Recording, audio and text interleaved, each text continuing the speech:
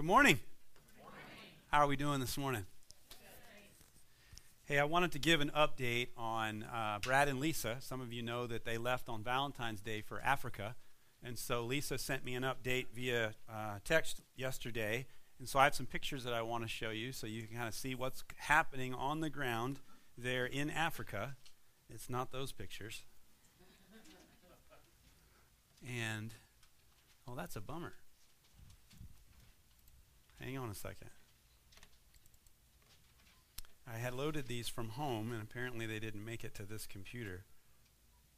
And maybe I can do this really fast on the fly. Let's see.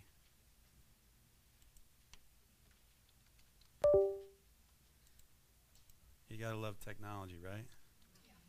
So I am trying to remote into my computer at home while we do this, because that's where they are. Here they are.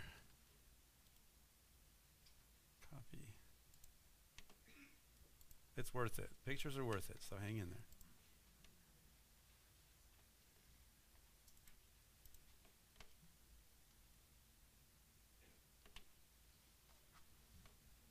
Okay. Almost there.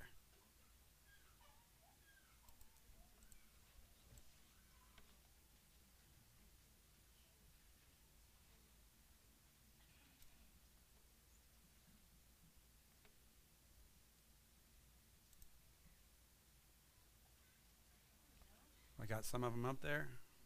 Okay. Don't know, we missed one. Let me get the other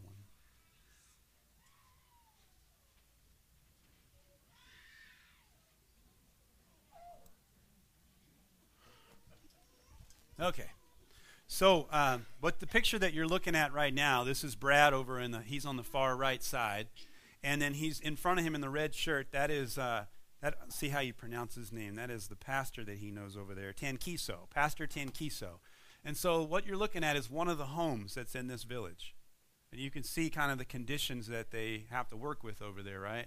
That home, those boulders that are up there sitting on top of that roof are what hold the tin on top of the roof. And the danger with that is when these are such, deplorable conditions that sometimes those boulders can fall through the roof. And so when there's kids in there, it can be very devastating, as you can imagine. And so one of the tasks that Brad and Lisa are doing is helping put a new roof on this structure. And so that structure that you're looking at tends to be one of the better ones in the village. And there's no running water, there's no toilet, or any of that. So here's another picture of kind of what you're seeing off in the distance as part of some of the structures in the village. This is kind of a shot of the house from afar. And again, that's another one of the roof. And so it should make you think about, what are we living in here? And you've got people over there that are living in these kinds of conditions. We take it for granted here in America because we really have no idea. But this is what Brad and Lisa are up against. And she was sharing with me that one of the things Shoulder the Load, which is their foundation that they created, is going to do is they're going to buy new roofing materials to help put a new roof on that structure. And then they're also going to be helping with supplies. They've already shared 100 pounds of food already since they arrived yesterday. So this was the day after they arrived that she sent me this. And so Brad and Pastor Tankiso are going to replace the roof. She talks about the boulders that I just mentioned to you. And then the last picture I wanted to show you, this is Pastor Tankiso's wife here in the right, and these are their children. And again, you can see the conditions that they're living in there. It's horrible. And so their most pressing need, if you can consider to pray for them, is water. The little children, there's 2 to 7 of them, they're carrying loads of dirty water they gathered to bring back up the steep hill to their families. And some walk about a mile just to get that water. And so Lisa says that our goal is to find JoJo, is what they call it. That's a water tank. And they want to get it large enough to secure and store that at Pastor Tankiso's place so that the village will have water. That's one of their goals. And so she just said that we are extremely blessed to be Jesus' hands and feet. And she said she wanted God to bless all of you who have come alongside and have helped or prayed in some capacity for Shoulder the Load. And so I wanted to give you an update, and we'll be doing this throughout their time there. They're going to be there for 3 weeks. And so periodically I'll just be putting pictures and giving you an update of what's going on. So continue to pray for them.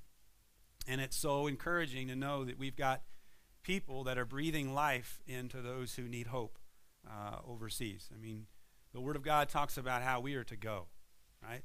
We're not to stay, we're to go. And sometimes that go for you could mean right here in this local community. It could mean go overseas, whatever it is, but we should be going to share the love of Jesus with people who need it. All right, so let me get back on track here. Last week we talked about what it means to follow Jesus. To follow him, we first have to give up our own way. That's what we talked about. And his way is the only way.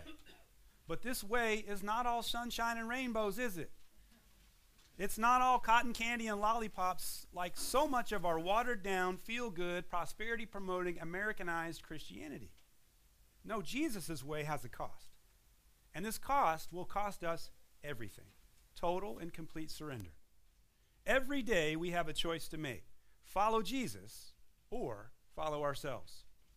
And to follow him, that means we're going to have to sacrifice our entire lives to him. All that we are and all that we have should go to him. And the more that we offer ourselves to him, the less that we will offer ourselves to sin. That's what it all comes down to. You see, there is no straddling this fence. We either offer ourselves completely to him or we offer ourselves to sin. It's either life or death. There is no other choice. And you see, this choice, it reveals our level of commitment. Will we choose his commitment over our convenience? Taking up our cross requires us to deny ourselves, and that's daily. So the cost is high. But listen to me, it is more than worth it. Yes, what we have to give up is everything, but what we stand to gain is far more than our minds could ever comprehend. Remember, Jesus endured the cross for the joy that was set before him. Remember that? That's in Hebrews. That same joy is awaiting you and I. So we've got to keep following him. We need never to try to follow Jesus in our own strength or in our own wisdom. Because if we've received Jesus as our Lord and our Savior, then we have his Holy Spirit as our helper and our guide.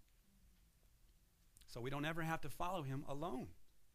Now, we are all sick from sin, and we're all in need of a Savior.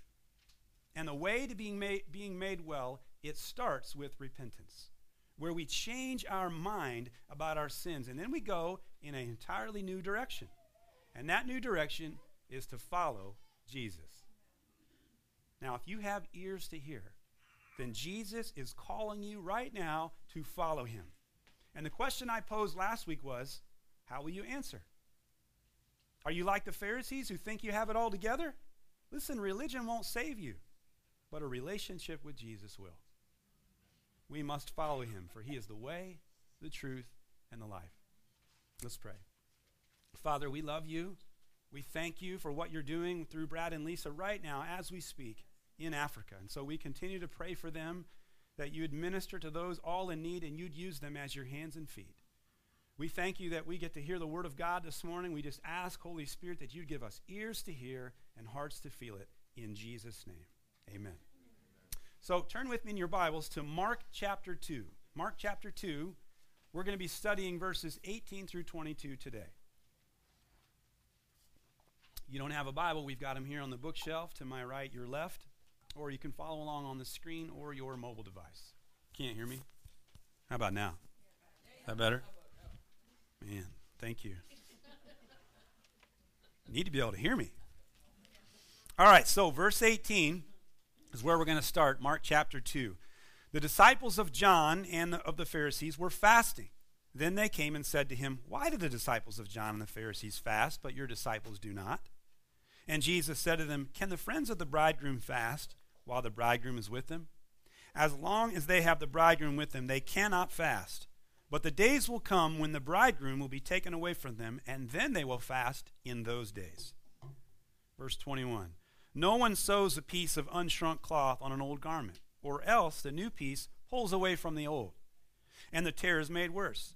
And no one puts new wine into old wineskins, or else the new wine bursts the wineskins. The wine is spilled, and the wineskins are ruined. But new wine must be put into new wineskins." The title for today's message is New. new. God is always making things new. We are a new creation the moment we place our complete faith in Jesus. He changes us, and we become brand new. We are not a better version of the old. We are brand new. The Christian life is all about new, and we're going to expound upon this today throughout the message. Now, although our main text for today is in the New Testament in Mark chapter 2, the one we just read, I'm going to put some bookends on today's message, both from the Old and the New Testaments, as this will help us to see the bigger picture. And so if you've got your handout and you look on that first page inside your handout, you're going to see two bookends. And in the middle is all the meat of the message today and the gospel. So let me start with that very first bookend. And it comes from Isaiah chapter 43, verse 19. And in this text, God is speaking through the prophet Isaiah. And here's what he says. He says, "Behold, I will do," say it with me, "a new thing. Now it shall spring forth. Shall you not know it? I will even make a road in the wilderness and rivers in the desert." Now the Israelites in the Old Testament, they kept choosing their sin over God. Over and over again, their disobedience would lead them deeper into sin. And yet God is always faithful. He rescued the Israelites from slavery in Egypt, which is a sign and a symbol of the rescue from slavery in sin and death. He rescued them again by parting the Red Sea and allowing them to walk through on dry ground, which is a sign and a symbol of water baptism, where we are washed and renewed. But the challenge in the Old Testament is that the rescue from Egypt, or you could say the salvation from Egypt, did not create a new heart for the people.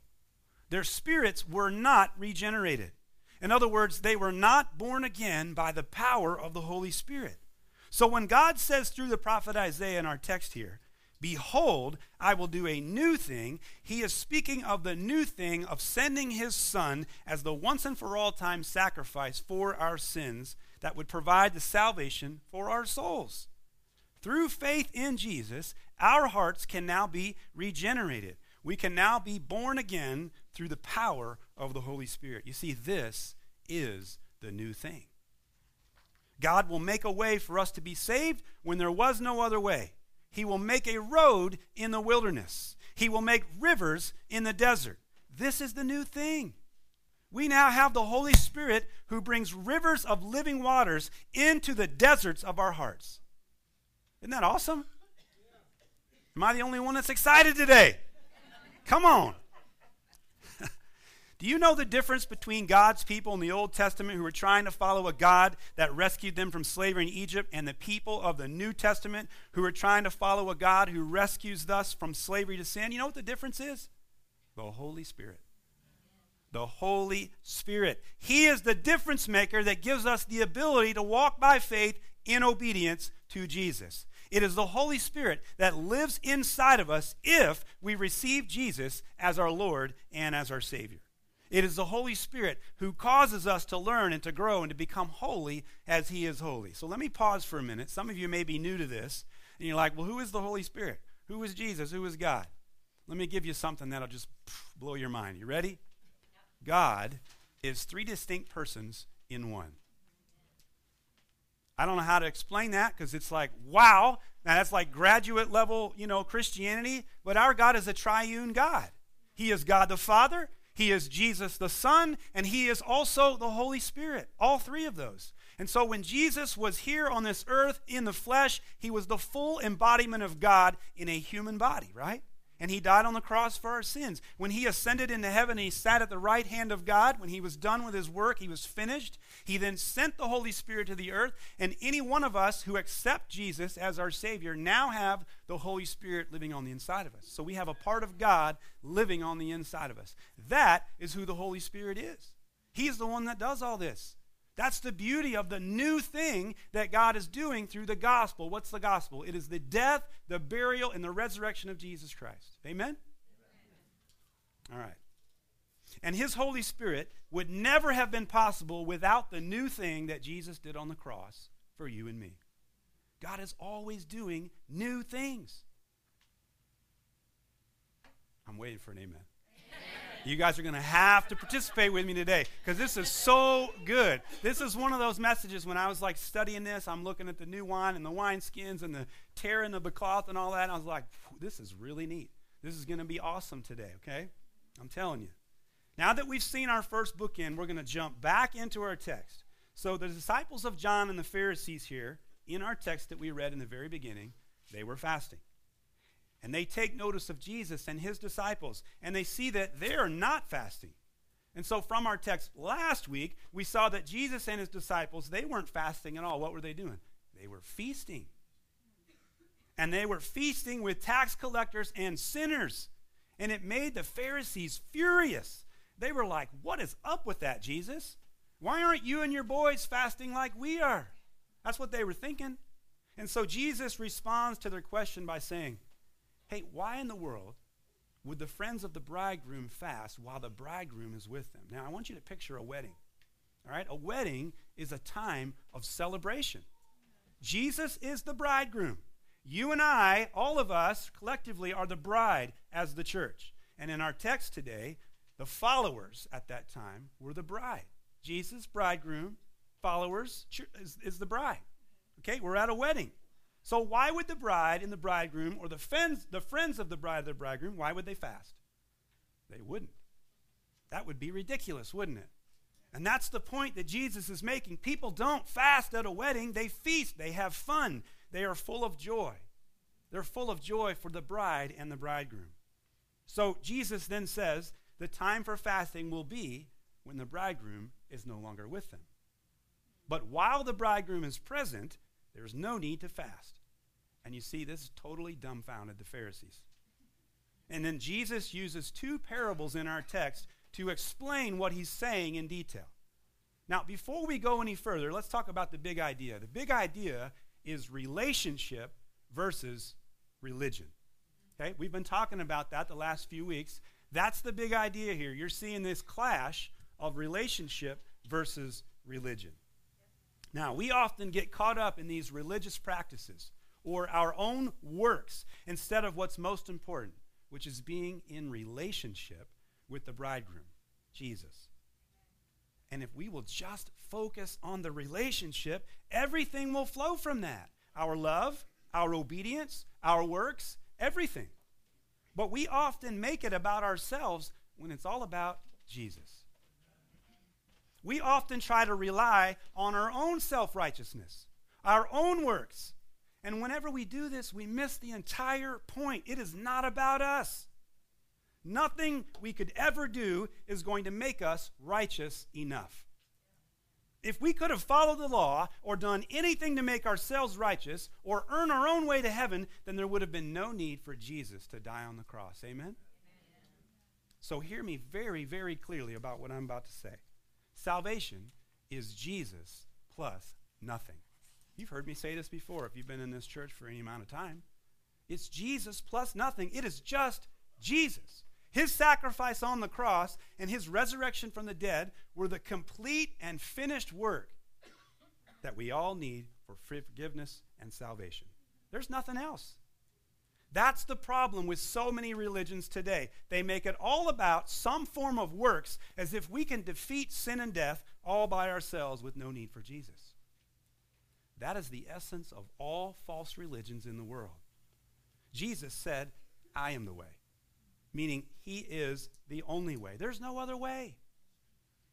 There's no Jesus way plus our way or plus any other way. You know what that equals? Death. That's what that equals. Jesus plus anything equals death.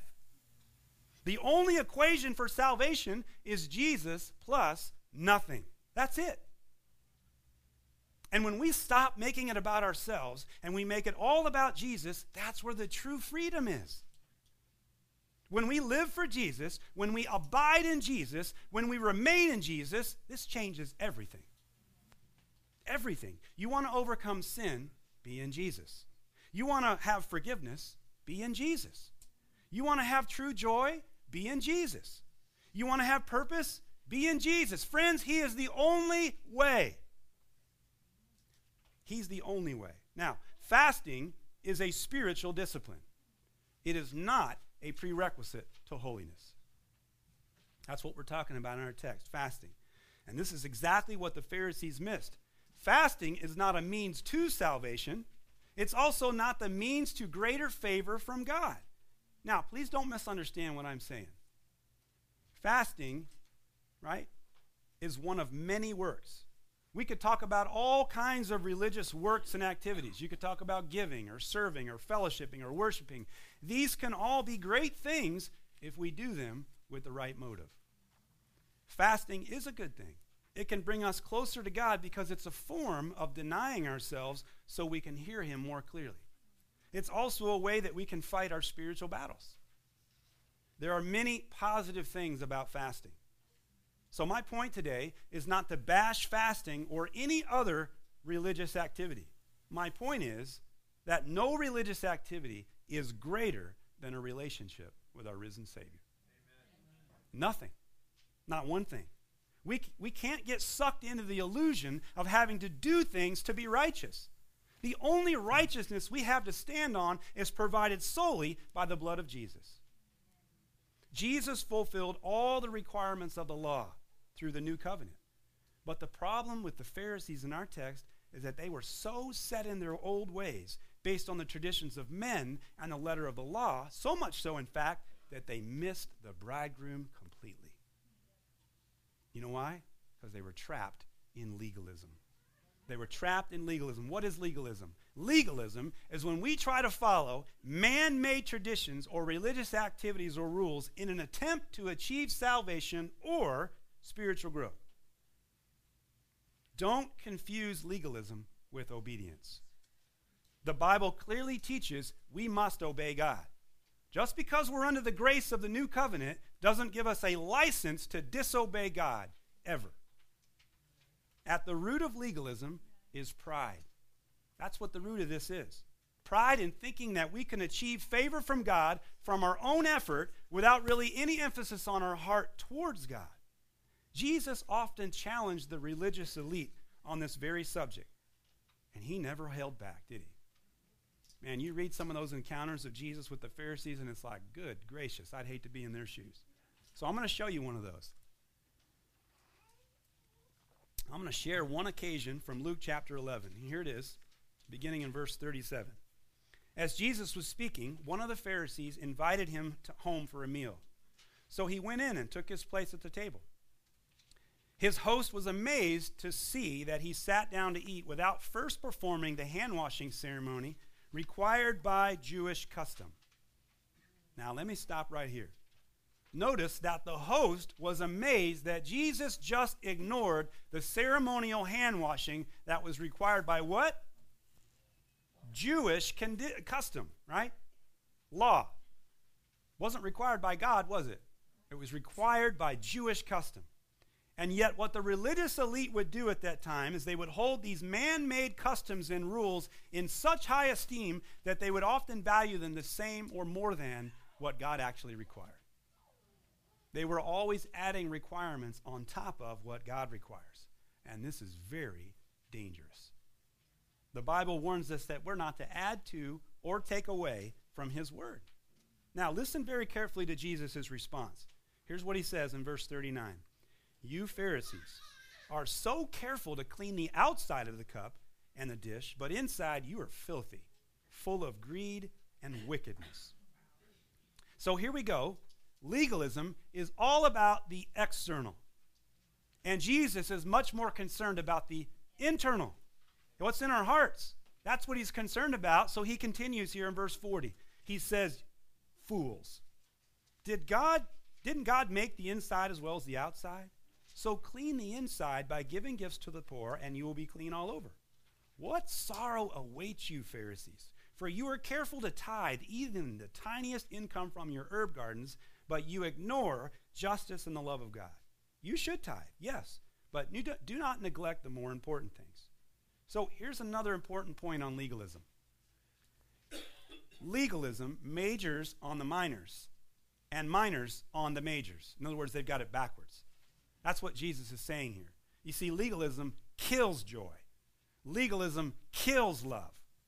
We cannot ignore the majors. What were the majors Jesus was talking about? In this text, he said justice and the love of God. Those were the majors. That should trump everything, right? He gave an example of a minor thing in our text. He's talking about tithing. Now notice, some people like to take this to the extreme and say, oh, we don't need to tithe anymore because that's Old Testament. We shouldn't do that anymore. Jesus said here, you should tithe. But he's saying don't neglect the more important things. In other words, major on the majors. Love and justice of God. Okay? We cannot ignore the majors that Jesus is speaking of here. And then verse 43. What sorrow awaits you, Pharisees? For you love to sit in the seats of honor in the synagogues and receive respectful greetings as you walk in the marketplaces. Yes, what sorrow awaits you? For you are like hidden graves in a field.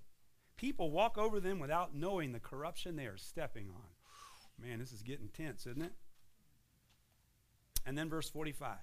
Teacher, said an expert in religious law, you have insulted us too in what you just said. Now, I love this part. This is probably my favorite part of the whole text. This one right here. One of the experts in religious law decided to tell Jesus that he just offended him. His feelings are hurt by how harsh Jesus is speaking to him. He's probably raging right now inside. Anger's welling up within him right now. Jesus just called him a fool just a few minutes ago. Imagine how you would feel being called a fool. That's enough right there to send some of you right into orbit with anger. And do you think Jesus cares one iota that he's offended this guy by speaking the truth? No, not one bit. The truth hurts. The word of God can cut just like a knife. We should not be shy about speaking the truth of the word of God in love. And we should never water it down to soften its message. The truth will offend. The truth will hurt. But it doesn't make it any less of the truth. So listen to what Jesus says. He doesn't say, oh, sorry, I hurt your feelings. Excuse me for offending you. He simply says, yes, I did just insult you because you are missing the kingdom of God entirely. You see, the truth stings. Here's what Jesus said. He said, yes. In other words, I did just insult you. I did just offended you.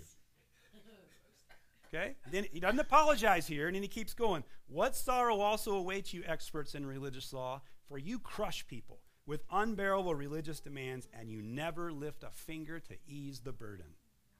Now, Jesus doesn't even stop here. He keeps going. But for the sake of time, I've got to move on. I think you get the point that I'm trying to make. Jesus is harshly critical of legalism in all its forms. And we should be too. Legalism is an enemy of God, and it has no place in the family of God. Legalism emphasizes the external while neglecting the internal. That's not Christianity at all. Christianity is first and foremost a matter of our hearts. That's what it's all about. Everything flows from a heart relationship with God when he transforms us through the regeneration of our heart. This is what it means to be born again. Our hearts are then continually transformed as we are sanctified by the Holy Spirit's work in our lives. What's sanctified mean? That means we're set apart. That means we're being made holy as he is holy. It means we're being conformed into the image of Jesus. That's what sanctification is all about. And this doesn't happen by our own efforts. It is supernatural by the Spirit of God. So in our text for today, right after telling the Pharisees that no one fasts while the bridegroom is present, Jesus then follows this up with two parables to drive this point home. And Jesus drew these two parables from everyday life at the time to help his listeners grasp what he was saying. So here's what he said in verses 21 through 22. These are both the parables in rapid succession. Here we go. No one sews a piece of unshrunk cloth on an old garment, or else the new piece pulls away from the old, and the tear is made worse. And no one puts new wine into old wineskins, or else the new wine bursts the wineskins. The wine is spilled, and the wineskins are ruined. But new wine must be put into new wineskins. First, notice how many times that Jesus used the word new. This is our first clue on what's really important here. Both of these parables drive home the exact same point. And the point is the gospel, The life, death, and resurrection of Jesus Christ is the power of God that makes all things new. The old way of thinking, the old system of sacrifices is now coming to an end. And the Messiah, who fulfills the old covenant, is now ushering in the new covenant. Now let's take a look at the first parable. No one sews a piece of unshrunk cloth onto an old garment, or else the new piece pulls away from the old and the tear is made worse. So in other words, no one is going to do this. No one in their right mind is going to do this. They're not going to try to patch up an old garment, because once it's washed, that new piece is going to shrink, and then it's going to tear away from the old, and it's going to make the tear even worse than it was before. The shrinkage of the new will cause it to tear away from the old. You see, that is the first parable. Okay? Now let's go to the second one. He says, no one puts new wine into old wineskins, or else the new wine bursts the wineskins. The wine is spilled, and the wineskins are ruined. But new wine must be put into new wineskins. Now, a wineskin in those days was animal skin, and they would make a container out of it to hold wine. They'd stitch it all up, and that's how they held the wine.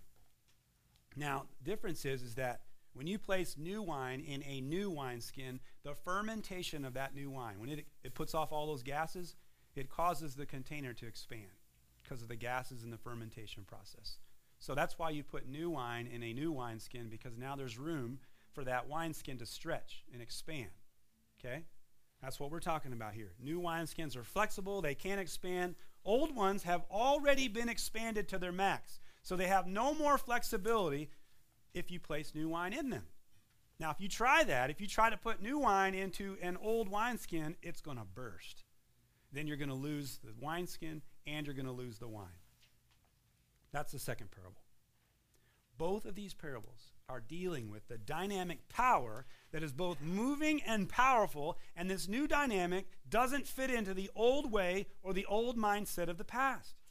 The old mindset has no flexibility. It's rigid and it's stuck in its old ways. Now, there's very important detail that's in Luke chapter 5, verse 39. It's about what we're reading here in Mark.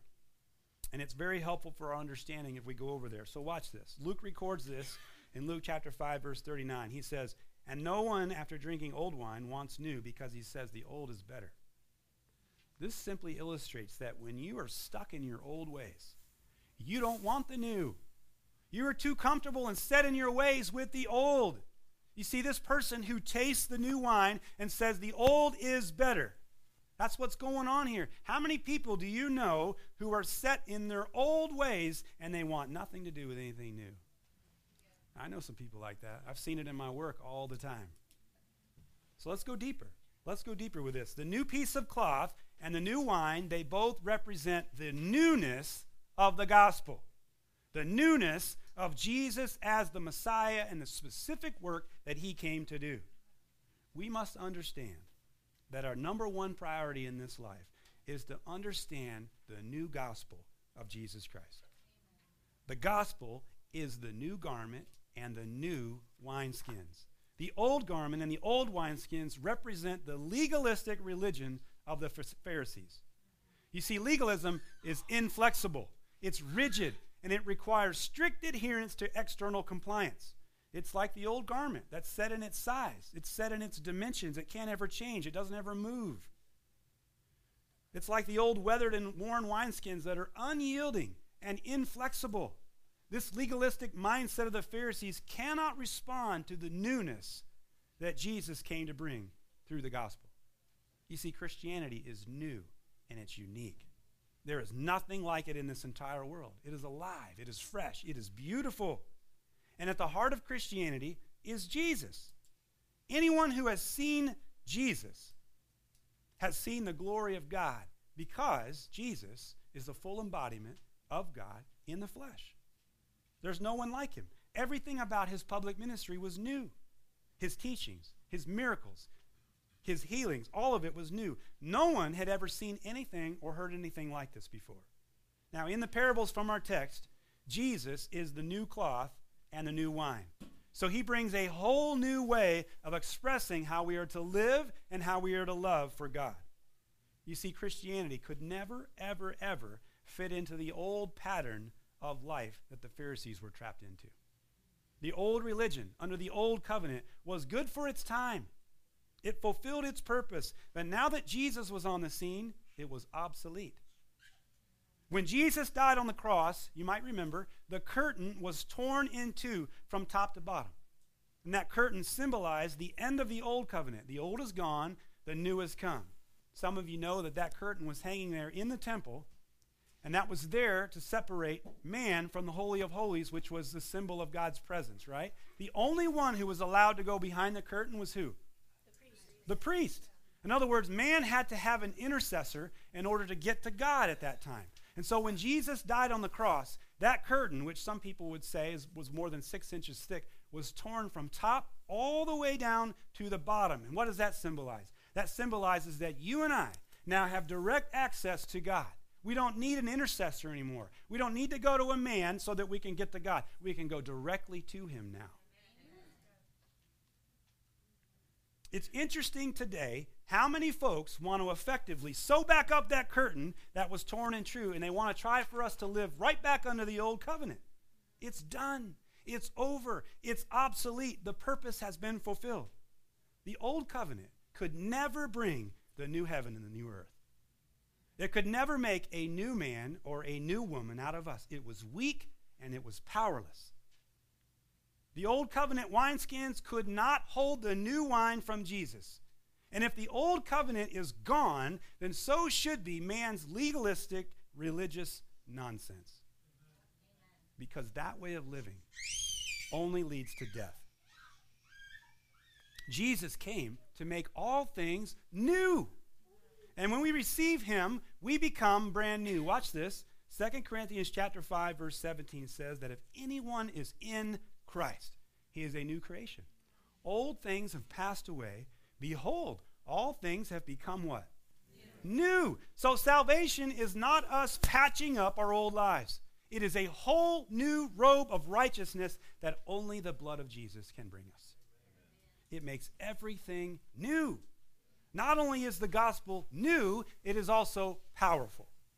When we take the image of both the new cloth and the new wine from our parables, these both represent power. The new cloth shrinks powerfully, and when it tears the old. And the new wine expands powerfully, and when it does, it bursts the old. Are you with me? Yes. So what needs to shrink in our lives? Think about that. What needs to shrink in our lives? Remember what John the Baptist said? He said, he must increase, I must decrease, right? Talking about Jesus. That means I become smaller and Jesus now in my life becomes bigger. Old patterns in our lives now need to shrink and then ultimately be put to death. And then what needs to expand in our lives? Jesus does. Yeah, the work of Christ, the gospel. For it is the power of God for everyone who believes. So what else should expand? How about our obedience? Our obedience to God needs to expand. Our holiness needs to expand. Our love needs to expand. The same power that raised Jesus Christ from the dead is the same power at work in us if we receive Jesus in our lives by faith. That's the power that needs to expand in our lives. So have you experienced that power? Have you felt the transforming power of the Holy Spirit? Have you been made brand new by being born again? Have you had your sins exposed and forgiven? Listen, Jesus is the answer to all of this. He has that power. And this power makes everything new. So I began today's message with a bookend from the prophet Isaiah that recorded the prophecy of God in which he said he would do a new thing. That new thing was the gospel. It was both new and full of power to make a way for us to be saved when there was no other way. Jesus is that way. He is that new thing. So the old has gone and the new has come. So let me close with the last bookend today, because God made all things new by the gospel, and guess what? He will do it again when he comes again to this earth. Who's looking forward to him coming back? Amen. Watch this. This comes from Revelation chapter 21, verses 1 through 5. This is Jesus speaking, and he says, or this is John recording what Jesus gave him. Now I saw a new heaven and a new earth, for the first heaven and the first earth had passed away. Also there was no more sea. Then I, John, saw the holy city, New Jerusalem, coming down out of heaven from God, prepared as a bride adorned for her husband. Who's the husband? Jesus. He's the bridegroom. And I heard a loud voice from heaven saying, Behold, the tabernacle of God is with men, and he will dwell with them, and they shall be his people. God himself will be with them and be their God. And God will wipe away every tear from their eyes. There will be no more death, nor sorrow, nor crying. There shall be no more pain, and the former things have passed away. Then he who sat on the throne said, Behold, I make all things new. Behold, I make all things new. God is always making things new. We are a new creation the moment we place our complete faith in Jesus. He changes us. He makes us brand new. We are not a better version of the old. We are brand new. So have you been made brand new? Are you trying to live your life the old way? Listen, Jesus is the only way. And he makes all things new. So when we take the image of both the new cloth and the new wine that we talked about, I saw you, Dan. That's to keep you awake, my friend. I'm kidding. These both represent power, see?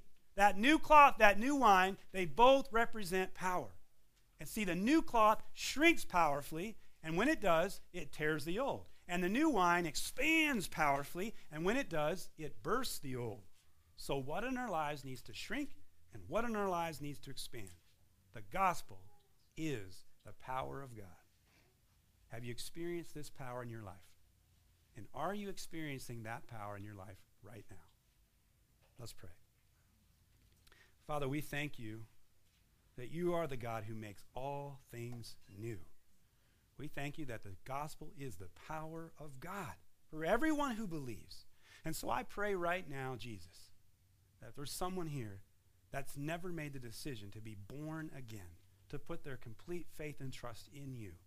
Lord, that your Spirit would draw them today to make that decision. And for others who maybe have gotten away from you or have slipped up and are trying to follow the way of the world when there's only one way, and that way is you, I pray, Holy Spirit, you draw them back to you in repentance, that they change their mind and change their direction. Father, I thank you that all things are new in you. We are not a better version of our old. We are completely brand new because of the work of the Holy Spirit in our lives. And so, Father, I thank you so much that we have the truth of your word to stand on. We never wrestle with trying to figure things out. We trust you, Lord. And so I thank you for the mighty work that you have done in the hearts of those who have trusted you, who have placed their complete faith in you. And so I pray, Father, that as truth bearers, we would be out there proclaiming that truth. And we would be doing it in love so that we can draw people to you. Your word tells us that we are to be salt and light. And this world needs it so badly, Lord. Thank you, Jesus, for who you are and what you've done. In your mighty name, amen. So if you're here and would like prayer of any kind, I would love to pray with you. Come forward, and we'd be happy to pray with you. Any needs that you have, questions you might have from what you heard today. But God bless you, thank you, and have a great week.